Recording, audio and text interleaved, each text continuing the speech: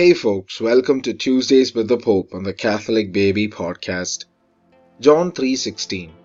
For God so loved the world that he gave his only Son, so that everyone who believes in him may not perish, but may have eternal life. Speaking ahead of the noonday Marian prayer of the Angelus, the Pope considered why the fourth Sunday of Lent was such a joyous focus. The reason, he said, is given in the Gospel, as we just heard in John 3:16. The joyful message is the heart of the Christian faith, said the Pope. God's love found its summit in the gift of his Son to a weak and sinful humanity. In the day's Gospel, Nicodemus comes to Jesus at night to inquire as to his identity.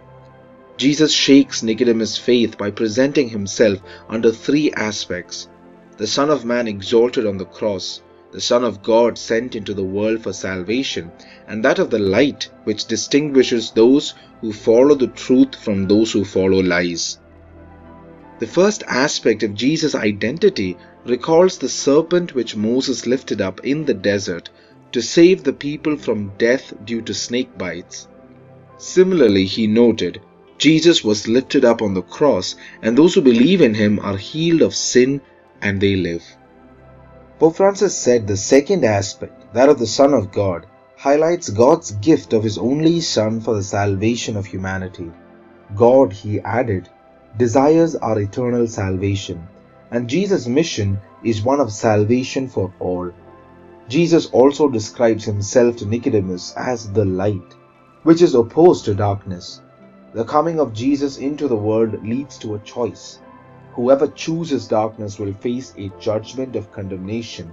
Whoever chooses light will have a judgment of salvation. Judgment is a result of our own free choice.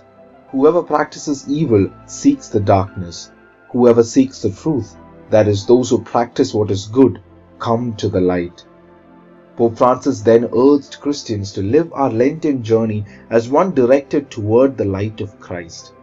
We are called to welcome the light into our conscience, to open our hearts to God's infinite love, to his mercy, full of tenderness and goodness. God always forgives our sins when we ask for him to. In Jesus' name, I pray along with the Pope that each one of us may strive to choose the path of goodness over evil. Jesus, Mary, Joseph, keep us safe this day and bless us. God bless you. This content is credited to and is obtained from www.vaticannews.va.